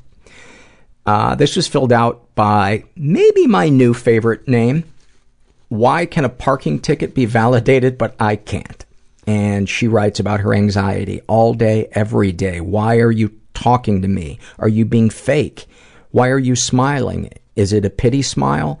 I need frequent flyer miles for my brain. And I wanted to read her struggle in a sentence with this other one back to back. You know, I've shared before that there's this kind of beautiful synchronicity that happens with the surveys sometimes, where it will almost be like twin surveys in the same week. And so this is the first one, and snapshot from her life. She writes, and I would love, by the way, if you and the next survey I read would email me so that I can put you, if you both hear this, in touch with each other, because I think you might find comfort in connecting to each other. Or one of you is going to kill the other, and I'll go to jail for it. Either way, something's gonna happen. Snapshot from her life. Given up for adoption when I was 9 months old because my, quote, mother was in a mental facility and told authorities if her kids were not taken from the home when she got out, she would kill them. Myself and 2 other sisters were then put in foster homes and separated until adulthood. We were all adopted into 3 different families. Long story short, the family I was adopted into were crazy lunatics that beat me, verbally assaulted me, alcoholics that fought with each other constantly.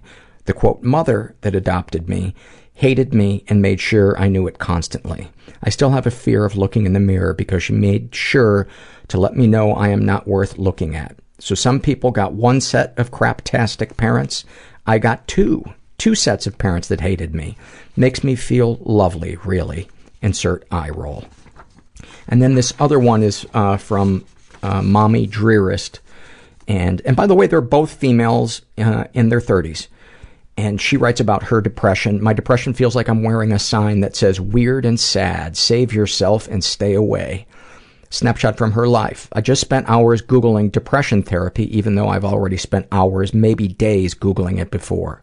I've wept a couple of times today. First, when I had read a story about a father who told his son he was proud of him. It filled me with jealousy, shame, and mourning. When your parents aren't in your life, you know you'll never hear those words. Others are so lucky.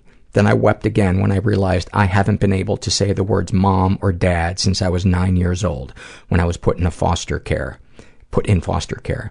This led to a memory. I asked my adoptive aunt if I could call her mom when I was 12, and she didn't seem to like the idea. I think she hoped my family would be reunited and didn't want to take those terms from my parents. Fortunately, my family never reunited, and it really is a good thing. But I still remember feeling rejected and unwanted when my aunt didn't want me to call her mom. I needed to call her mom. But when an aunt adopts you, I guess it's hard to change terms. It makes me feel like she never intended to raise me, like it was supposed to be temporary, until my parents were capable of raising me. I fantasize a lot about being born to a different family, or being adopted by a family who wanted to be my, quote, mom and, quote, dad. I believe I'd feel different about myself and have better relationships, or at least feel wanted. Also, at times, I obsess over stories about the one who overcame the odds people. People who had shit childhoods but turned their pain into a mission to help others, who became successful in one way or another. In a masochistic way, it validates my belief that I'm crap, because I'm over 30 and still struggling to be happy and successful. It also feeds the victim in me, which says those people, unlike me, had good people in their lives that saw them through. I'm jealous through and through. Thank you both for sharing that.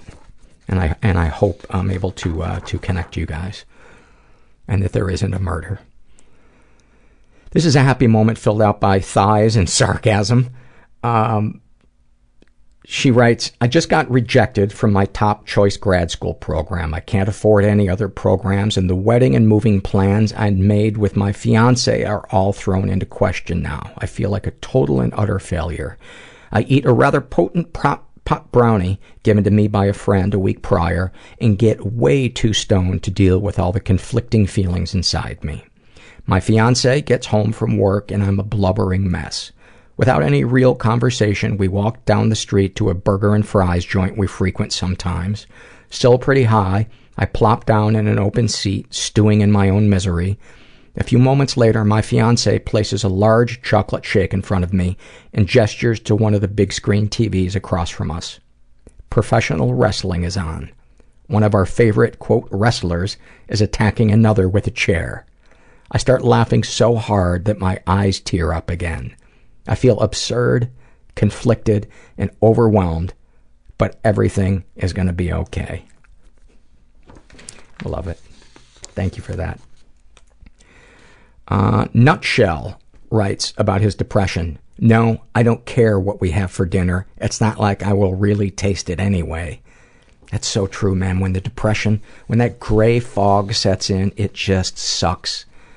What is special about everything out of everything? This is an email I got from Ken Douglas, and he writes, Hi, dear. How are you doing? My name is Ken Douglas from Illinois, Chicago, United States of America. and currently working as an interior designer here in Nottingham, United Kingdom. I don't know if he knows that I am from Illinois, Chicago, United States of America, Earth, Milky Way, but this is really, I got to think that it's not just a coincidence that this was meant to be. And I used to watch the show My Three Sons, and I think their last name was Douglas. So I got to think this is a sign. Anyway, continuing. I am searching for a serious relationship, a life partner, someone who is honest, caring, and who understands what relationship and marriage is all about. I promise to treat you like an angel as the second half of my very existence. Kenneth, I have many concerns. And I'm calling you Kenneth because I feel like we're now at the stage of our relationship where formality is really the only way for us to explore intimacy. I hate to break it to you, but I'm in a serious relationship. I have a life partner. And I don't know if I would say that she treats me like an angel, but I am in the second half of my existence. Unless I'm going to live to be 106. So I don't know how to let Kenneth down. But he writes, I will be waiting for your response for further introduction and kindly write to my email. With love, Ken. I love how he, at the end, he just threw the formality out the window. You know why? Because that's Ken. That's just how Ken is. I'm really torn. This is almost like Sophie's Choice. I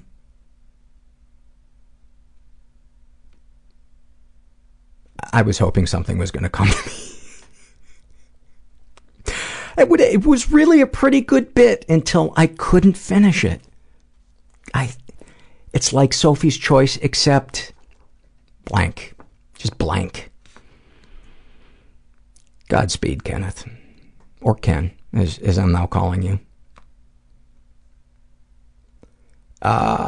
Slugnuts writes about his ADD. I am just on the precipice of a life-altering epiphany that could provide much-needed relief from an anguished past when a ladybug walks on my computer screen and I wonder about the elegance of life before I realize I am daydreaming at work again.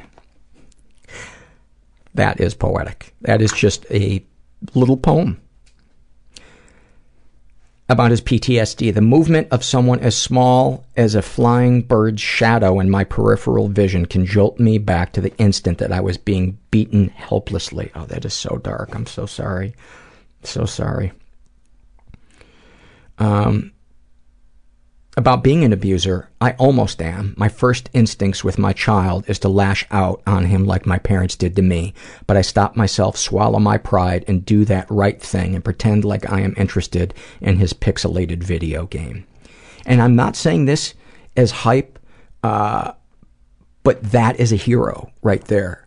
Somebody who swallows that burning instinct to continue the cycle of abuse and doesn't.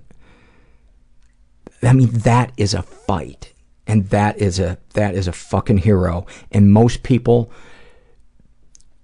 people aren't given awards for that. People aren't recognized for that. But people who have never, been beaten like he has, or whatever it was that was done to him,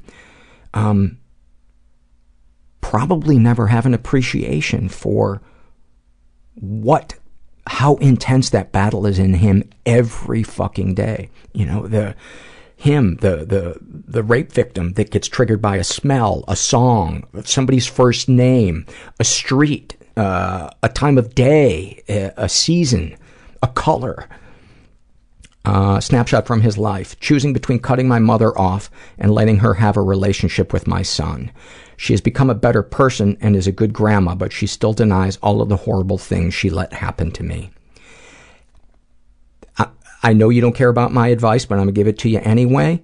Set a boundary with her that is not And don't bring it up. Don't keep going to that dry well expecting water. Say that this is an area of my life that we can't agree on, and it causes me stress when it comes up, so can we please just not talk about this because I want to enjoy my time with you. And then stab her in the throat and run. Flee to Canada, where I'll be waiting for you because I've introduced 2 women who I thought were going to get along. And one of them wound up killing the other one. But here's the good news. Ken Douglas is going to join us, and we're going to have a fucking sweet 3-way. That's right. That's how I'm going to have my first gay experience. In Canada with 2 guys. Because isn't that how you should? If you're going to do it, let's do it. Lay down a nice little bed of maple syrup and whatever other Canadian stereotypes I can think of. Turn on, Hockey Night in Canada, and I'll try to blow my wad just as Don Cherry says something that pisses everybody off. There's a good chance I'm going to rewind this whole episode to the beginning. This is an awfulsome moment filled out by the Montvale Coat Guy. I don't know what any of that means, but I'm a fan. He writes, one dreary late March day in 2011, I sat down in my shitty apartment and started to seriously consider an early exit strategy. Nothing in the last 2 years was working for me. I was deeply depressed, suffering from undiagnosed bipolar disorder, and checking out seemed to be the only option. I began to draft a note, saying goodbye and wondering where the best place they could find me, when I looked down and my beagle Ruby was staring back at me with a concerned look. I stopped for 1 second thinking I would really miss my dog, my family, and most of all, I'd never see another episode of the professional wrestling mistake series known as Botchamania. Amazingly, that was the one thing that kept me going. 5 years later, I'm alive and happy. Remember, folks, sometimes it's the little things. I'm going to have to watch Botchamania. And do not let Ruby know that she was topped by a wrestling show. Got to take a drink of water.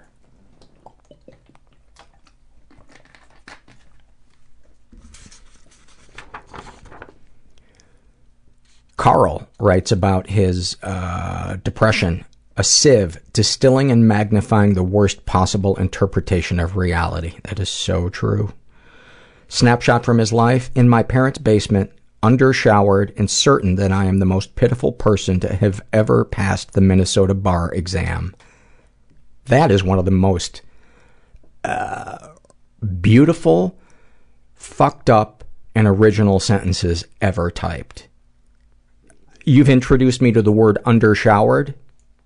I'm so putting that in my pocket and pretending I came up with it. And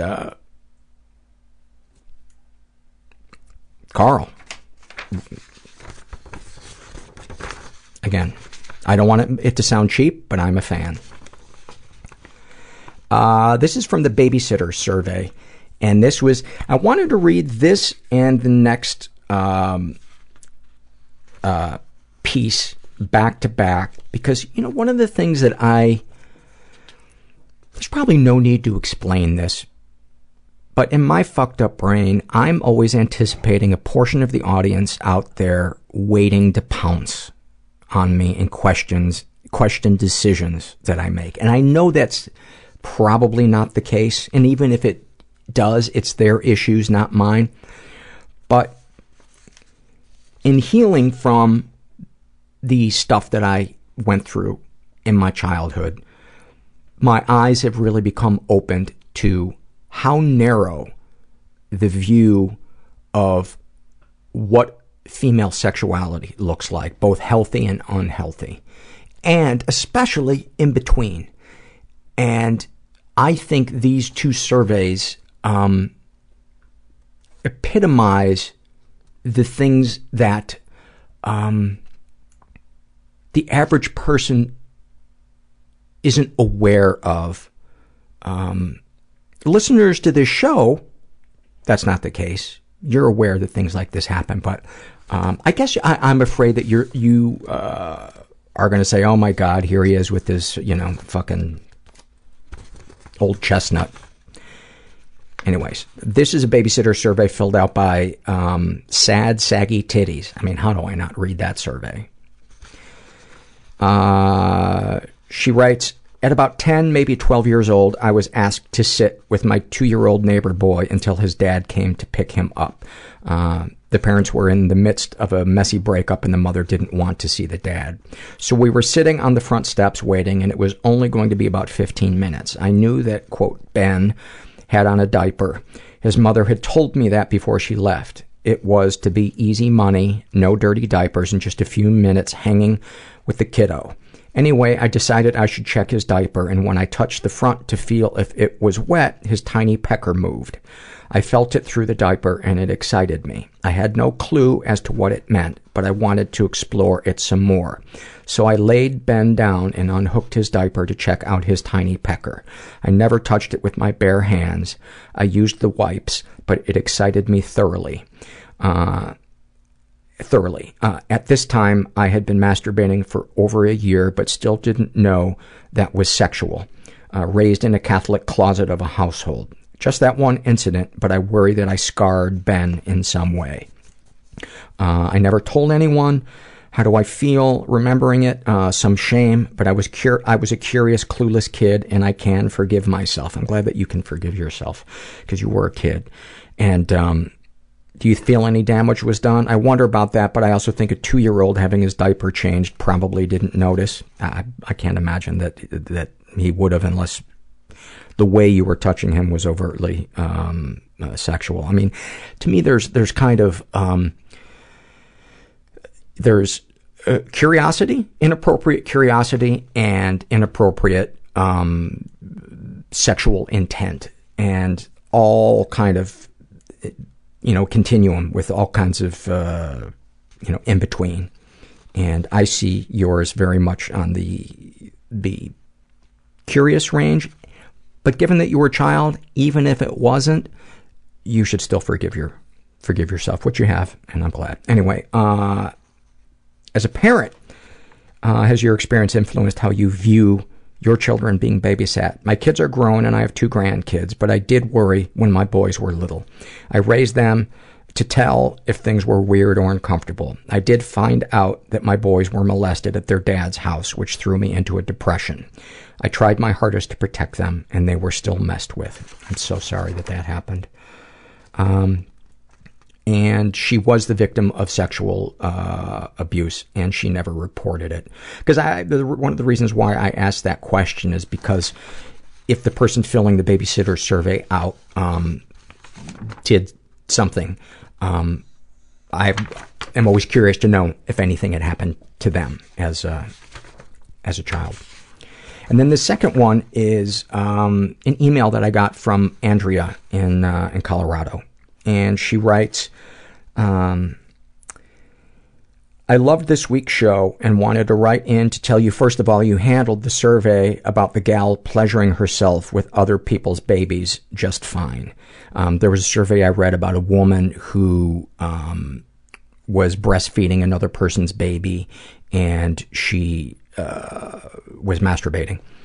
And I'm not going to recap the whole survey or how it was dealt with, but that triggered Andrea to write this email. She writes, I don't think there's a standard way to handle this, but as a mom who breastfed 2 children for about 10 months each, I have a perspective on it and feel comfortable sharing it with you. Now, don't get me wrong, grabbing someone else's baby and sticking them on your nipple to get off is not okay. But as an abuse survivor, I understand the listener's compulsion to do so. Hopefully you aren't disgusted by what I'm going to tell you. Gee, there goes my survivor guilt, everyone judges me button. But I think it might help you understand something you probably have very little knowledge of. One of the things breastfeeding women never talk about, because it is societally oppressed and judged, is that it feels really good. Think about it. You have someone sucking on your nipples constantly. My son was one of those babies that nursed for 12 hours a day in the first few months. Now, it's not that you are laying or sitting there writhing in ecstasy and can't wait to get your nipple in their mouth, but just like you can have an orgasm during rape or molestation, sometimes without even trying, Nursing your baby gets you off. Then there is a huge amount of shame and guilt, especially for abuse survivors, because you feel like you have just molested your baby because a natural thing caused your body to have a physical response. I just thought it was important for you to understand this, not necessarily to discuss it on the podcast, although if you did, I bet a lot of moms who experience this would be grateful to know they aren't monsters. When I was a nursing mom, I didn't actively try to pleasure myself, but occasionally my body responded to the nipple stimulation and I had an orgasm. The first time it happened, I was racked with guilt and felt terrible, but fortunately I had people to talk to about it and read some books which helped me understand that this physiological response was not bad, dirty, or, quote, my fault. It didn't happen that many times, but I often felt some stimulation in my nether regions during nursing, but without having an orgasm. I can't prove my theory, but I do wonder if it isn't some sort of biological imperative to encourage women to want sex after having a baby. The exhaustion and hormonal changes, as well as the physical bomb that goes off with childbirth, can really put a damper on your libido. Maybe it's nature's way of getting our bodies ready for sex again. So now you know the dirty little secret breastfeeding women never talk about other than with their doctor or lactation consultant. I hope I didn't totally gross you out. Big hugs, Andrea. Did not gross me out at all. This is, learning things like this is the reason I love doing the podcast. As you know, I am endlessly fascinated with people, our brains, how we process things, our sexuality. So that's, thank you. And I don't know if I've ever read anything that I would say grossed me out on the podcast. Yeah, I've heard a lot of things that I think that's not my thing. I wouldn't do that, but I don't know if I've ever heard anything where I'm like, I gotta go throw up. I've read a lot of stuff that makes me sad, but stuff that makes me angry, stuff that makes me slow dance. I've had the time of my life. Where's the rewind button? Ace writes about his depression. You never believe you're good enough at anything. Everyone is lying to you because they know you're not capable of handling the truth. Oh, that is a good one. About his anxiety, I dread the night where all of the positive work I've done throughout the day is washed away with the anxiety of having to do it all over again. Oh. Poetry. Thank you, Ace. Gigglebox writes about her anxiety. Like I keep all of my potential and capability bottled up because putting to use and doing something great might actually make someone notice me. Or I might fail despite my potential and capability, and then they'd all notice what a fuck-up I am. Better for my potential, capability, and I to just hide away watching Netflix instead. Oh my God. You guys are amazing. About living with an abuser. Living with my emotionally abusive parents at 35 is like the movie Big in reverse. Being stuck in my childhood instead of stuck in adulthood like Tom Hanks. And unable to get out because their abuse keeps me from building the strength and confidence to get independent and leave their home. Snapshot from her life. My mother telling me, while I have a wonderful committed boyfriend, that I'll never get a man if I don't lose weight. Get out of there. Oh my God, get out of there. And the next time your mom says that, maybe say something like, and you'll never get close to your daughter if you don't stop trying to control her.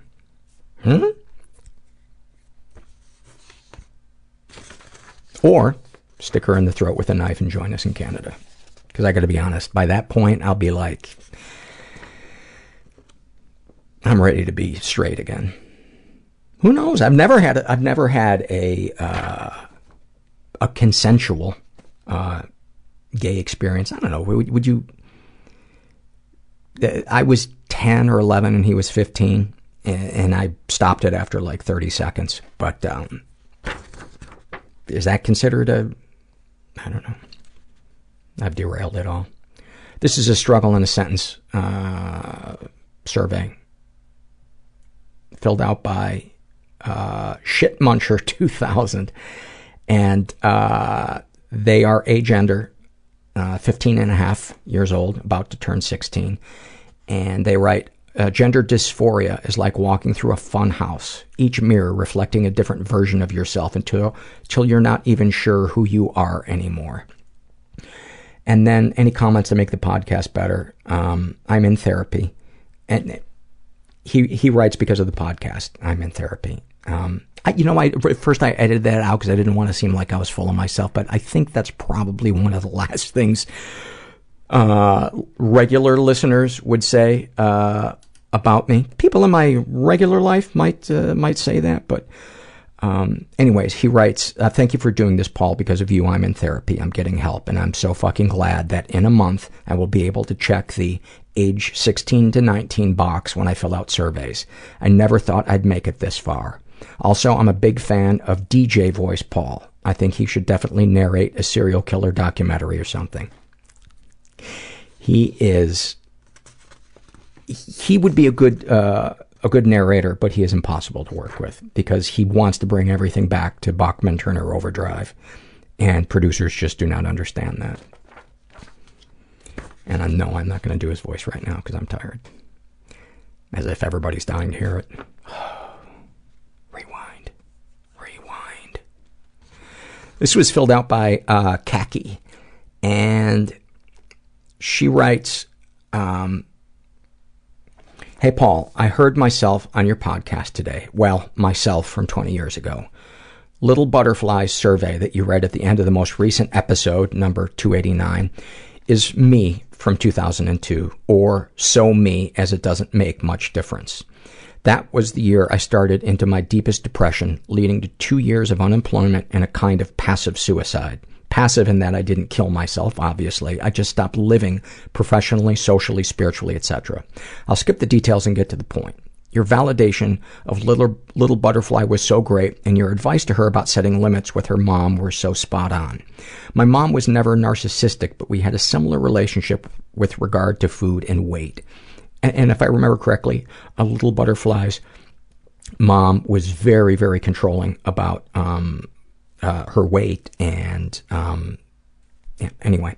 And I had a similar experience in looking at younger pictures of myself at 12 in a swimsuit for me, and realizing that I was not fat back then. I wanted to add a recommendation that Little Butterfly seek one-on-one counseling in addition to a support group that can really help to reprocess older hurts with an adult perspective. A fantastic book that addresses this issue with mothers and daughters and boundaries in their talk is called You're Wearing That? ? And it's available on Amazon. I think it was really lucky for me that my mother was into self-help books, and I was a few years into my boundary setting with her when I read the book and shared it with her. It really helped her to understand how her critique of my physical appearance could be so painful to me when she felt her intentions were good. It helped us be more clear in our talk so that we don't accidentally cause each other pain. One interesting note, about 8 years after I set boundaries with my mom, she started to work on herself and set boundaries with her own brothers. It really helped to make her a happier person. She's also refocused her energies on charity and friends instead of her children. If she offers advice or help, we are now free to accept or decline without the emotional fallout.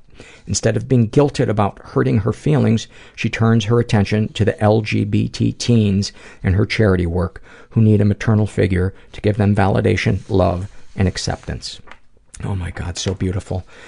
And that's such a beautiful email to read too, because I often worry that this show is just a boxing match of us punching parents for things they did in the past, which is not my intent. My intent is, much broader than that. It's for us to get out of bed and not hate ourselves.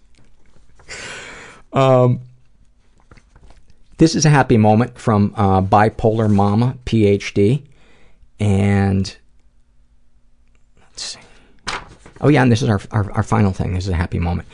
And she writes, first a bit of background. When I became a mother a few years ago, my mind came apart. I had struggled privately for more than 2 decades at that point, but never gotten help. I always counted on the up that reliably followed periods of down, thinking mistakenly that its consistency meant I was somehow okay despite my suffering. Postpartum, however, the depression was worse than it had ever been, and it just wouldn't lift. Complete apathy, inability to get up off the couch or leave the house, hopelessness, physical pain, total abandonment of personal hygiene and housekeeping, etc. After almost 2 years of this horrible illness, I relented and went to therapy for the first time, which quickly led to psychiatric care. Turns out I'm bipolar, and giving birth finally pushed me off the deep end. Anyway, I've been in therapy for 1.5 years now and on meds for a year, and things are still touch and go, but I'm a lot better. So that's the background. Here's the happy moment. A few months ago, my husband and I were getting our daughter ready for bed. They were in her bedroom and I was in the next room over. I heard my husband pick up my daughter's pajamas and say, "Ooh, Mama washed these." I was overcome by the most profound and intense sense of thankfulness that I had washed her pajamas, that I can wash her pajamas. To have been stripped for so long of my basic abilities whittled me to some core essence. I was brought down to my hands and knees, and there I found a barrenness that was for a long time utterly bleak, but that over time became cleansing and fortifying. It has, in the end, I believe, led me to a new simplicity and strength. It's as if the gratitude I felt at having washed my daughter's pajamas is depression's antibody. I wouldn't have it if not for the experience of that terrible sickness. But having it, I am better equipped to fight in the future. You guys are just amazing. Just amazing. I've been doing this show for 5 years, and I have never not felt great when I finished an episode. I've never not felt like a fullness, a wholeness in my soul. I think that's why I love to finish with these happy moments, because if I finished on some fucking half-assed riff that I bailed on, I might not still be doing this. So what I'm saying is, I'm shit and you're gold. How's that? How's that for nuanced thinking? Anyway, I hope you loved the interview with Maddy. I hope you liked the surveys. I hope if you're struggling, you get up the courage to say, I need help. Pick up that phone, call that friend, do something, because we can't expect people to read our minds. And life is just so much better being vulnerable and asking for help and letting other people in and learning how to let the ones who aren't safe in. Learning how to not let them in. I don't know what I just said. I'm so fucking tired. I'm going to blame it on Herbert and his butthole. I can't wait for those t-shirts.